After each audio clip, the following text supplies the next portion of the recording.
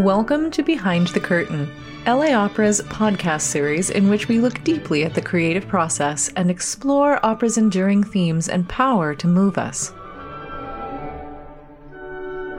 In conjunction with LA Opera's presentation of Breaking the Waves, which was co-commissioned with Opera Philadelphia and Beth Morrison Projects, we are pleased to offer this conversation between Joshua Winograde, the Senior Director of Artistic Programs at LA Opera, and some of the members of the creative team behind Breaking the Waves, creative producer Beth Morrison, composer Missy Mazzoli, and librettist Royce Vadrick. This conversation was recorded in February of 2021. It's a real pleasure for me to be here. My name is Joshua Winograde. I'm the Senior Director of Artistic Programs at LA Opera. And on behalf of all of us here, I want to thank you for joining us today for this very special event. Welcome, everybody. It's great to be here. Thank you. Nice to be here as always. Thanks for having us. Absolutely. I think that the best place to start in discussing Breaking the Waves is in its origins. So without being any more specific than that, I would love to turn this over to the three of you to talk a little bit about how the work came into existence. Over to you, Royce. Well, it actually really started due to Missy's amazing opportunity at Opera Philadelphia as a composer in residence. And Missy came to me and said that she really wanted to focus the latter part of her residency there on the writing of a particular piece. And so it took a little while to convince Missy that this was the right road to go down and the right piece to write together at that time. But I did. And Missy can tell you a little bit more about that. But it's a movie that I saw when I was 15 years old, and it completely changed my perspective on life and art. And it's just something that I've known that I wanted to be in further dialogue with. And Missy is just the most extraordinary composer. And I can think of no better person to create this like absolute passion project with. It's been a game changer for us both. And I don't know that we knew at the time just how much it was going to change our careers. But it certainly has done that. Yeah, and as Royce mentioned, initially I was hesitant just because I think it's such an amazing film. You know, this is based on the 1996 film by Lars von Trier, and I, like Royce, just had so much admiration for von Trier and for this film in particular. It's actually my favorite von Trier movie, and I was like, what can we do to bring this to life on the stage? Like, why? And then, but it was an idea that wouldn't leave me alone. And I remember, I just kept thinking about it. I starting to be able to hear the music and imagine what I could do with these characters. And I think, one of opera's greatest superpowers is its ability to create layers of psychological meaning.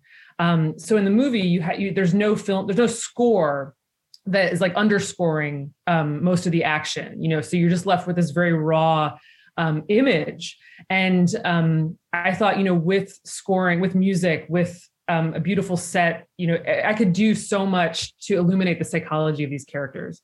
So there's this very funny moment. We were in Shade Bar in New York City, in the West Village, and I was like, let's just do it. Fine, let's just do it. And that was like the moment when he convinced me, and the rest is history. And then, well, the rest is not history. The rest is, we actually needed help making this happen beyond the residency in Philadelphia. And so enter Beth Morrison.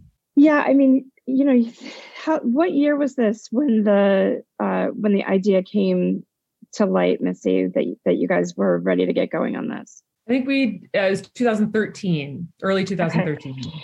Yeah. So, I just think back to like where we all were in 2013 and the 7 years that have intervened between 13 and 20 is kind of unbelievable, actually, what has happened in all of our careers. And this being certainly one of the life-changing moments for you guys. And kind of just one of the many, in a way, that we've all experienced in these last 7 years. I think it's been kind of pivotal 7 years for us and kind of the others in our kind of cohort of our generation. We had kind of come off of Song from the Uproar, which was your first opera and which was such a big success. And which we had the wonderful fortune of doing also with LA Opera a few years ago, and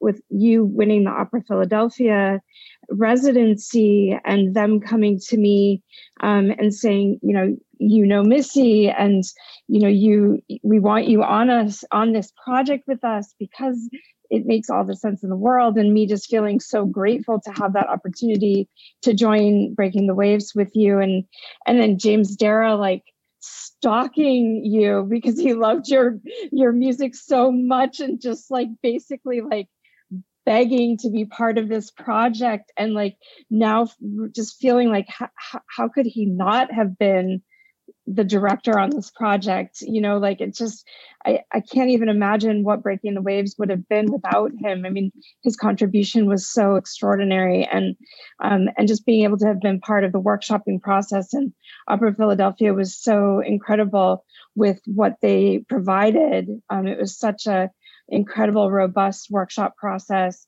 that they, through the Mellon Foundation support, were able to provide for this project. It was really kind of a dream, really, in how this was developed over the years, and then the glorious world premiere, and then BMP being able to give it its New York premiere in our prototype festival was really, really one of the crowning jewel moments in our prototype festival, for sure.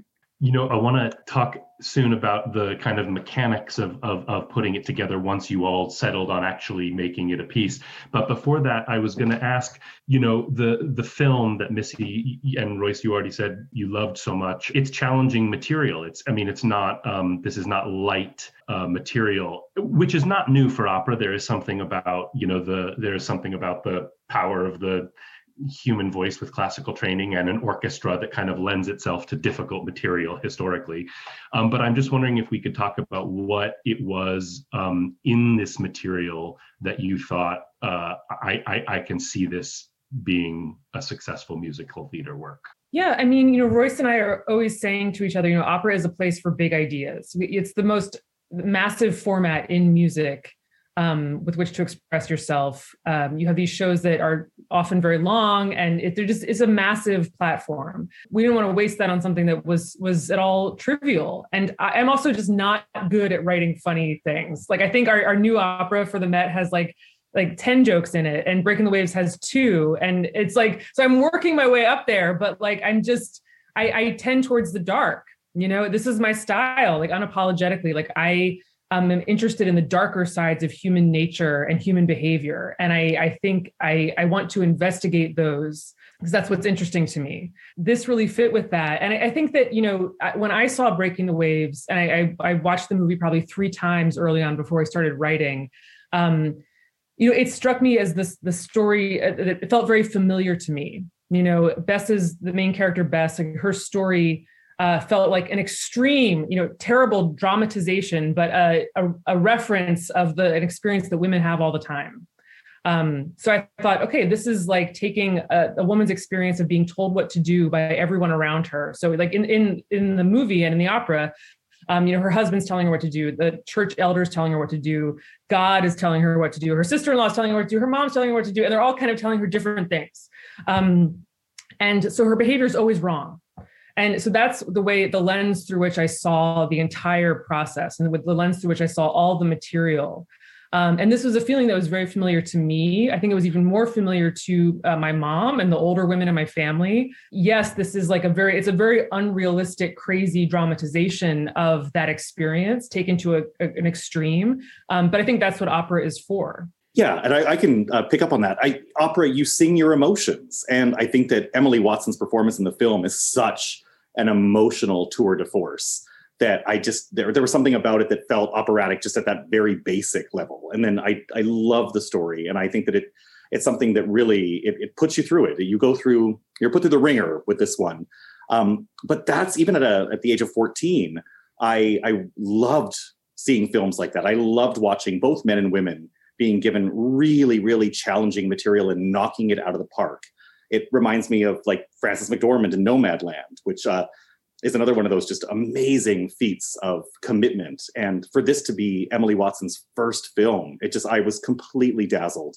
And so those are the extra narrative reasons why I felt like this could really withstand an operatic treatment. I'm reminded of a story, which is that I heard Carlisle Floyd, who wrote the libretto and the score for one of his several operas of Mice and Men, and he said that he got stuck taking the dialogue out of the Steinbeck, and that it wasn't until he literally threw the book away, which probably is, blasphemous to some, but it wasn't until he literally threw the book away and then just relied on what he remembered of the book that he started being able to write a libretto. So Royce, I'm kind of curious, obviously a screenplay of this work exists. It was a movie, so how does that happen for you to create a libretto that is not a simple setting of a screenplay, obviously? Yeah, so a lot of it is the distillation of the ideas. Because for Lincoln and the Bardo, for instance, which Missy and I are in the thick of, I believe the book is around 70,000 words, and I get about 8,000 to tell the story. So it's a lot of whittling away. And I would say it's not so much that I need to get rid of their language. I love wrestling with another writer's words. I feel like it unlocks something so magnificent. And there's a confidence that I gain in taking cells of phrases and finding the poetry. And it pushes my words into a new dimension. So I did take the screenplay and distilled it and took as many phrases as I could possibly, that made sense to me from the screenplay. And then there was a time when I put the screenplay away and said, this has to exist on its own terms. It's its own animal. But then about a year after that, I remember I picked up the screenplay one more time, and there was a scene that I reinserted based on the reading of the screenplay a year later. So so that's a sort of wind around answer to, yes, you have to throw away the book and let it be its own thing, but you also have the gift of this language. So it's there to be used, and I tend to use quite a bit. And Missy, and is there, it's an incredibly kind of overly simplified question, and I apologize in advance, but are you able to speak to kind of like, what is your process? Like when you decided, okay, this has to be a work, did you have like a sonic universe in your mind that you thought this work existed in, or did you need to wait for Royce to give you something to actually start to set? How does it work for you? Well, everything comes from the words for me. So I often have a full draft of the libretto before I start writing music. And then the music is just, the words suggest music to me. And to me, like, the plot and the story always wins. And so I can't be writing music that is against the character or against the story, even if I think it's great, it's like, I have to be in service to the story and the words. And I also say that, a lot of the initial sonic ideas came from this trip that we made to Scotland in 2014. Opera Philadelphia, through support of the Mellon Foundation, sent us to Scotland for a couple of days, 10 days actually. And we, so many of my ideas for that overture that some of you may have heard if you were in the waiting room earlier, came out of my experience of the natural landscape of the Highlands. It was my first time in Scotland, and I was really just struck by this natural landscape and the contrasts in that landscape. So the way that like rock formations just like jut out of meadows, and it was a landscape of extremes that I'd never really experienced before. And that I remember being on this walk with Royce and coming up with what became the first chord of the opera. And I'm not someone who's usually inspired by nature. Like, as I mentioned, I'm inspired by dark human behavior. So the idea of this was a very rare moment, but it was so clear to me that the opera had to begin by literally setting the scene and placing us in that natural landscape. And Beth, so there's the moment of where the light bulb goes on in the Shade Bar in the West Village. And at what point after that was this a project of yours? When I got invited into it by Opera Philadelphia, because it was part of Missy's residency there. And they were just so generous to know that I'd had this long relationship with Missy and that it made sense for me to be part of the process because of that. And it was wonderful working with them on it. We continue to work on things together. We actually have a premiere coming up with them. We're making a movie for them of David Little's piece, The Black Lodge, right now. And so it's a great relationship for my company that started with Breaking the Waves. And it was wonderful to be part of that workshop process along the way. And, we have Missy and Royce and I have a shorthand that's very, very easy. We can say one sentence and it conveys a lot. So it's very easy to work together. I'm wondering if I could ask the three of you kind of organically to talk about the assemblage of both the design and creative team and from Philadelphia, as well as the cast, both specifically and also maybe just what your processes are for being involved in selecting people who are going to take what you've made and give it a physical life. Yeah, I mean, the design team is I think this is normal, pulled together by the director. So in hiring James as a director, we're hiring him for his good choices in collaborators. And this was such an amazing team. So we had Pablo Santiago on lighting, Adam Larson on projection design, Adam Rigg on set design, Chrissy Carvanites on costumes. These are people who it was like an immediate family, like that first day, and I was like, I remember thinking, these are people I'm going to work with forever. And most of them, for I think maybe all of them, it was their first opera.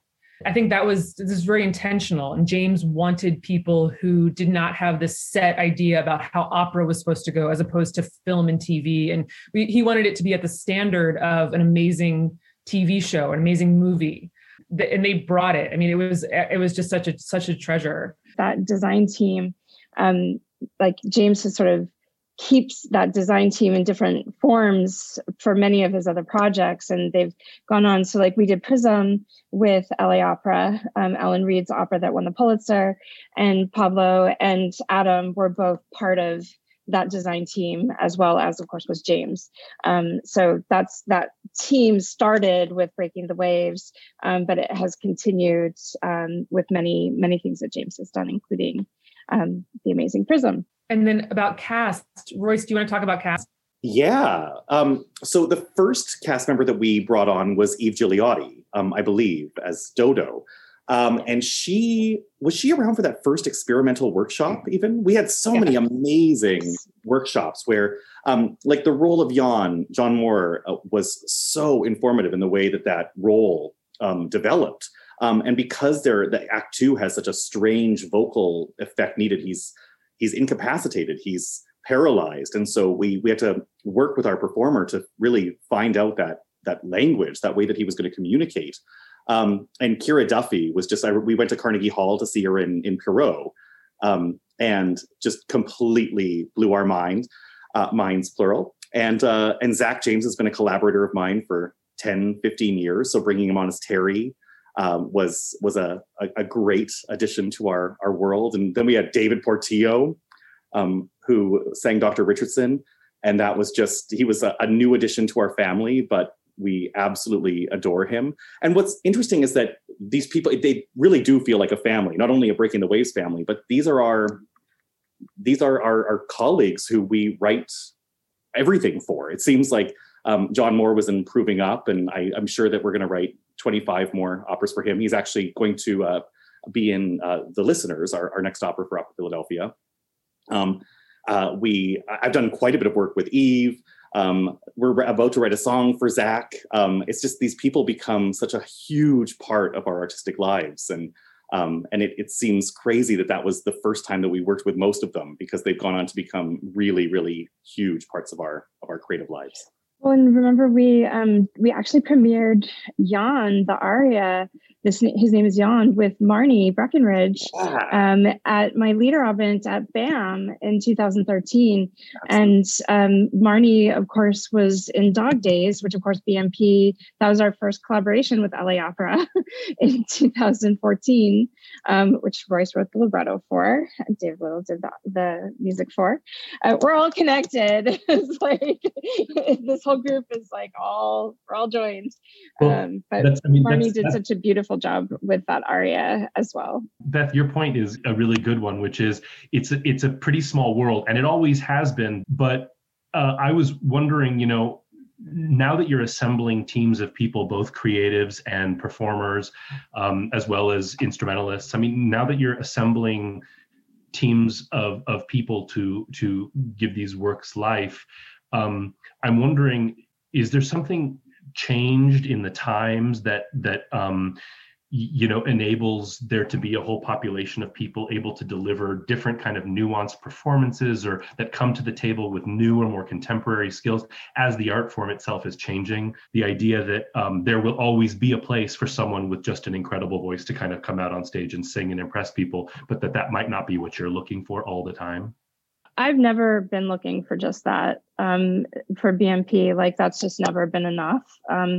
I've always for me, like, I've always needed the performer that has the ability to be the most extraordinary actor, and those things have to go hand in hand.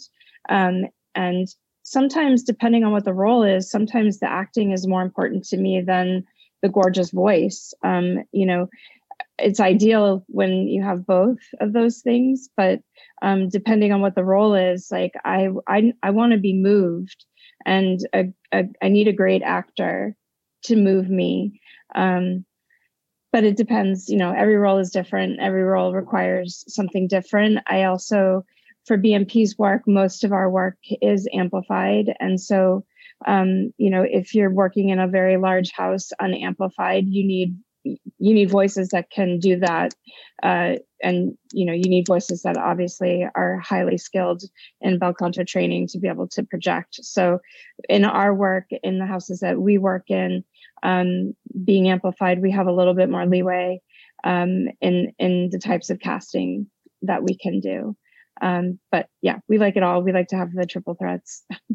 And Missy and Royce, I mean, as you're creating these characters and these works, are you, well, first of all, are you writing for specific people in mind? I think you spoke a little bit about that. And second of all, if not specific people, are you writing for a specific type of artist? Generally, I think it's always best to have the performer in mind who's going to do the world premiere. And really, Missy and I have a bit of, we have input in the world premiere, but as the pieces get lives or have lives moving forward, we become less involved in the casting, it seems. So I think it's really important for us to really define our world by the people that populate it. And most of the shows that I'm working on right now that are even in the treatment phase, we are starting the conversations about casting, and I'm guessing that maybe a few notes will be written before the whole cast is put on the projects. But we generally, for the leads, like to know who it is, because we like to lean into what make those performers special. And I know that Missy and David and all of the composers that I work with generally have conversations with the singers to find out what are the secret things about your voice that we can exploit in a beautiful way to make us both look amazing. Because when the performers look good, we look good. So that's sort of the name of the game. All of what both of you said and is exactly how I feel. And just to echo Beth's idea of not just hiring a beautiful voice, but someone who can act. And for me, it's also, as a composer, I want someone who is going to put the work before themselves. Like I think, like, when we're in the rehearsal room, the best idea always wins, no matter who it comes from in that room. Like, I don't put myself at the top as a composer. I don't put the director at the top. No one is really at the top. Like, the work is the boss. And we all need to put ourselves and our egos aside to bring the work up to the highest level. And that sounds sort of obvious, but it's not always been the case. And it's not the case with everybody. And so, but I'm looking for those people who are really brilliant, great actors, great singers, and, humble and willing to do the work to elevate the piece as a whole. And also, I come from the musical theater, and Missy and I are really excited. We're hopefully gonna write a musical at some point soon. But in musical theater, you have the triple threat is the thing. You have to have those skills. And the thing is that there are opera singers who are amazing actors and Some of them can probably tap dance too. And so why not use those amazing, amazing singular talents to populate your worlds? And so if there weren't those people, that would be one thing. But we live in a world with such talented people. Thank you all. We have about 10 more minutes, and so I wanted to start looking into the questions that have been flooding in from our viewers. So in no particular order, well, in the order in which I received them, here we go.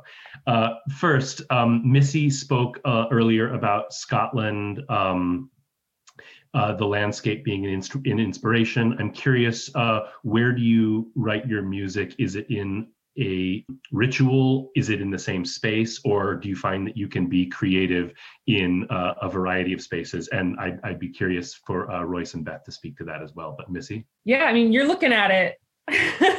This is my home studio, and this is where I do all my writing. I mean, definitely for the last year.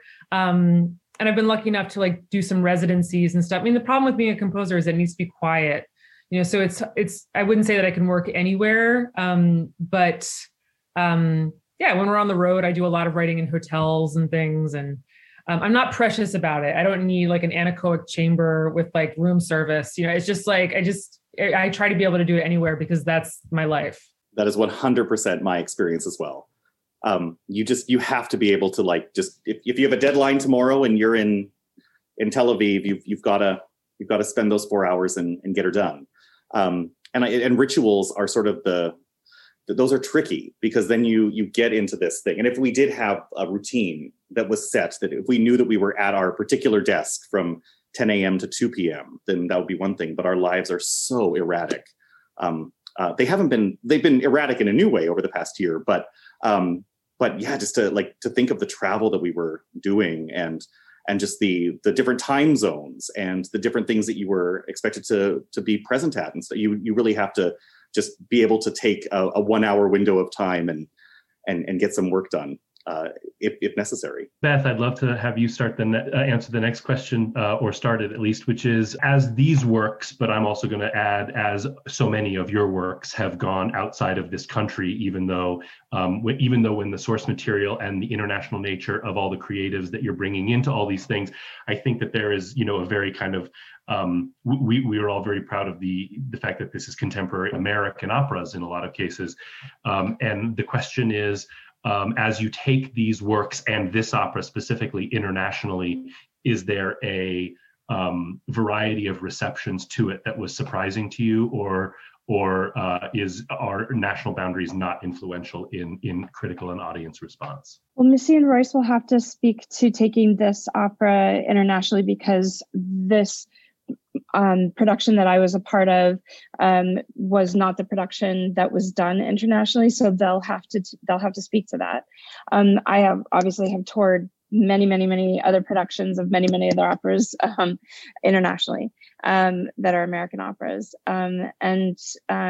so in terms of different subject matters, difficult subject matters that we've taken, it's always interesting and different. I mean, we took Angel's Bone, which is a piece about Royce's piece and Ju Yun's piece that won the Pulitzer, took it to China last year. And, it's a piece about sex trafficking, essentially. And in order to do it and not be censored, the presenter was really very clever around how it was marketed and how it was put forward to the censors, and she was very careful with us in terms of how we were able to talk about it, things we were allowed to say in public, and so you kind of feel your way through these kinds of things, and I'm always trying to do right by the local host, and to make the best possible experience for them of the work that we bring. I'm never trying to stir up trouble. I'm hoping to create the best possible experience with the artistic work that we're bringing, with the artists that we're bringing. But Royce and Missy can talk about bringing this piece abroad. Yeah, this piece is done really well in all of the the markets that it's been in thus far, both in America, and then we did it in Scotland, and then it's been done in Adelaide. And so all of the press was really, really supportive. We did sort of experience the magic of the polarizing press outlets in London, where it does seem like the papers are really aligned with the different political parties. And so, of course, the more conservative newspaper sort of wagged a finger at us for being a little too prurient, they said. But then we got glowing reviews from other outlets. So, and if it's a badge of honor for the conservative press to tisk a little bit. This piece in general, anyways, is a controversial piece. I mean, it was controversial in the States, with the audiences and with the press, it's subject matter, the way it's received brings about a lot of conversation, a lot of discussion, and I don't think that's a bad thing. I think that's something that we don't shy away from in the works that we choose to produce, in the works that we choose to commission. It's like we want the artists to do the work that they feel is important to put out in the world, and this piece is a piece that it strikes a chord in different ways with different people who see it, and that's not a bad thing. It's a conversation starter in a lot of ways. Well, and Beth, we've also had experiences where we've had work done in New York that has gone to Texas, for instance, and the reception in smaller centers in America can be wildly different from the US than we get in New York. Totally, than the urban centers. Yeah, I mean, the US is so wildly different, and as we know from just our politics, we do our homes, BNP's homes are New York and Los Angeles, and we so celebrate those cities and love being, our work being presented in those cities so much, and are so welcomed in those cities. But yeah, when we took Dog Days to, Fort Worth, Texas, they didn't really like us that much. I'm sure they did. They just showed it in a different way. Okay. Like us so much. A couple more questions about the opera, and then a couple more general ones. One question that came in is, as Missy said earlier, the movie doesn't have a new score component, to speak of. One fan of the movie says that he did notice that it is punctuated very strongly with striking use of pop songs, and wonders if that being such a central element of the film found a way to kind of creep into what you wrote. Yes. And we thought a lot about that formally as we were coming up with the structure. Because, the film is, I think, in like 13 or 14 chapters, and each chapter has a sort of chapter title where it's this beautiful, like almost static image against a like 70s pop song. So like Leonard Cohen or Deep Purple or something, or Elton John. And we struggled about, how to turn it into like a 3-act structure. And where would those interludes fit in, if at all? And in the end, we decided to not put them in as a way of differentiating the opera from the film. But there is a moment in the opera when Bess, puts on a record player, and this is something that happens in the film. In the film, she puts on a record player, and you hear Elton John's Yellow Brick Road. And so I wrote my own sort of like imitation of Elton John, which ended up being this like Elton John, David Bowie, Missy Mazzoli mashup, which was so fun. And I got some friends in Brooklyn who have a recording studio and we created this like mini 70s band and just like rocked out. And that's the music you hear coming out of the record player. So that was our sort of nod to that aspect of the film. Well, and Missy, I would also argue that the use of guitar in general is the electric guitar sort of has like a 70s rock vibe, even though it's not used in that way. But there is something, when I think of electric guitar, I think of Deep Purple and that kind of awesome music from that era. Yeah, it's and Bess's relationship with music is so important. She's in love with music. The outsiders have brought their music to her. It means so much to her, and like brings her to life, but it's forbidden by the church. So yeah, it was important to have that element in there somehow. And you're right, the electric guitar is that. And speaking of the film, were there any elements of the film that you had to leave behind that you found particularly painful? No, not that I can think of. The great thing about having such a masterpiece as the initial document is that it exists. So the magic is there. Our opera is its own thing. So we've included all of the things that we needed to tell the story, and anything that's left out is still part of that magnificent film. So it's there to experience. But I can't think of a single thing that we had to sacrifice for the opera. So the last question about this work before asking another one or two about more general topics is if you could talk a little bit about, now that this piece has had two different productions, talk about the difference, not just stating the difference between the two, which is striking, but the difference in the experience between the two productions for you. Well, we should say that it's actually had three. So West Edge Opera did one directed by Mark Straczynski last summer of 2019. And then there's one that's being worked on for Switzerland, St. Gallen, Switzerland, which is a totally new production. And the difference is, there's a lot of difference in scale. The production, the second production, which is directed by Tom Morris and produced for Scottish Opera, it was built for bigger theaters. And so it has like a revolve and there's something grand about that scale. There's also something that you miss in the intimacy of it. I think that James's production, the original production that we did with BMP and Opera Philadelphia, manages to create this amazing sense of intimacy that you are very close to everybody, even if you're not actually close to them. And that's something that I'm always trying to achieve in opera. So I think that for me is the first thing that comes to mind. Yeah, and we didn't get to see the West Edge performance because we were in Scotland. So that was a first for me, not being able to experience an interpretation of our work. And I hope, God willing, there'll be many of them that we unfortunately have to miss because work or something to that effect. But yeah, it was a weird thing to sort of experience it peripherally. It was parallel to our big, huge Scottish opera spectacle. It really is a sort of a mammoth version of this piece. And it was great to make a case that it could exist in that sort of grand opera way. I also think that James's production can exist in a grand opera sort of way. But it's just, they're so wildly different. The use of technology in Tom's version is quite striking.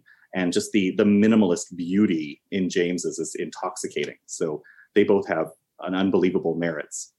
We have two more questions that I think I'll ask at the same time because they're not unrelated. One is, what are the general challenges that you face as creators of new works that are different today than they would have been another time? And then there's another question about how the pandemic specifically has affected, other than in every single possible way, how it has affected you in a way that you want to speak to. So those are the last two questions generally. I mean, the challenge is just money, having money, and just these things are so expensive, and every great producer, Beth certainly first among them, and knows how to make every dollar count, and it is a genius at that. But it's still, I think that's the pressure. And also for me, it's just this may sound like a random thing, but it's recording and capturing that, because that's not usually part of the commission. And it's not like a string quartet that I can, hire musicians to record on my own. Like it's dependent on a company. So like, for example, we still don't have a recording of Breaking the Waves, even though it's definitely the most successful work that I've ever done. So it's like that, reconciling that in 2021 can be tough, and just trying to work on the longevity and preserving these things. Yeah, I think there are more and more opportunities coming up for young composers and mid-career composers and late career composers. But I just think more, and hopefully I think that we're in a golden age of opera, as has been said over the past decade, in tandem with Beth's amazing catalog, really. But it's just, we have so many amazing people with things to say, and just not enough slots to produce them here at home in America. So I hope that more opera companies start doing 1 or 2 new works every year. That would be great. Yeah, I mean, I would say, the pandemic has backed everything up, right? So for every company, there's a backlog now all the projects that were supposed to be done in 2020, 21 are now getting pushed to 21, 22. Now the fall's maybe probably not happening. So that's getting pushed. And then now that gets shoved into 22, 23. And so this sort of, it means that there are less projects that then can be taken on because everything is getting moved. And so I'm struggling with that. BMP is very reliant on our relationships with presenters. And so the presenters are pushing their work, and that means that we can sort of take on less developmental work because our pipeline is being blocked. And so that's hard for us because, as Royce just said, there's way too much work that needs to be created. There's an unbelievable amount of incredible artists creating extraordinary works and not enough means to put them out, and not enough people to produce it and not enough people to present it. And so I think that's really the challenge. And of course, in the pandemic, it's like, all of us stage producers, suddenly we've become film producers, and it's like, we don't know what we're doing. So we're all just kind of making it up and trying to figure it out. And, that's been fun. I mean, it's like, it's on my bucket list to be a film, like to make a film. And so I'm like actually going to make a feature length film next month. And so that's like the most exciting thing that's happened in the pandemic by far. I'm so excited. I have no idea what I'm doing, but I'm really like so excited about it. So we'll see how it comes out. Well, you are all amazing. I have no doubt it'll come out incredibly well. And thank you all so much for this fascinating conversation. On behalf of LA Opera and the entire LA Opera and musical and classical music community, I want to thank Beth Morrison, Missy Mazzoli, and Royce Favrick so much for your time. Josh, can I say one more thing? Yes, yeah, please. I just want to say one more thing. Because it's on your website, so it's been announced. I just want to say how excited I am to come back finally after post-pandemic, to come back to BMP's relationship with LA Opera and be in person with you all for In Our Daughter's Eyes next spring in 22 with Gian Spies and Nathan Gunn. So can't wait to see you all. Miss you all so much. You've been listening to LA Opera's Behind the Curtain. If you've enjoyed listening to this podcast, you'll want to make sure you don't miss an episode. Please subscribe and leave a rating or review on Apple iTunes, Google Play, or wherever you listen. Remember to share with your friends on your favorite social media, and we'll see you at the opera.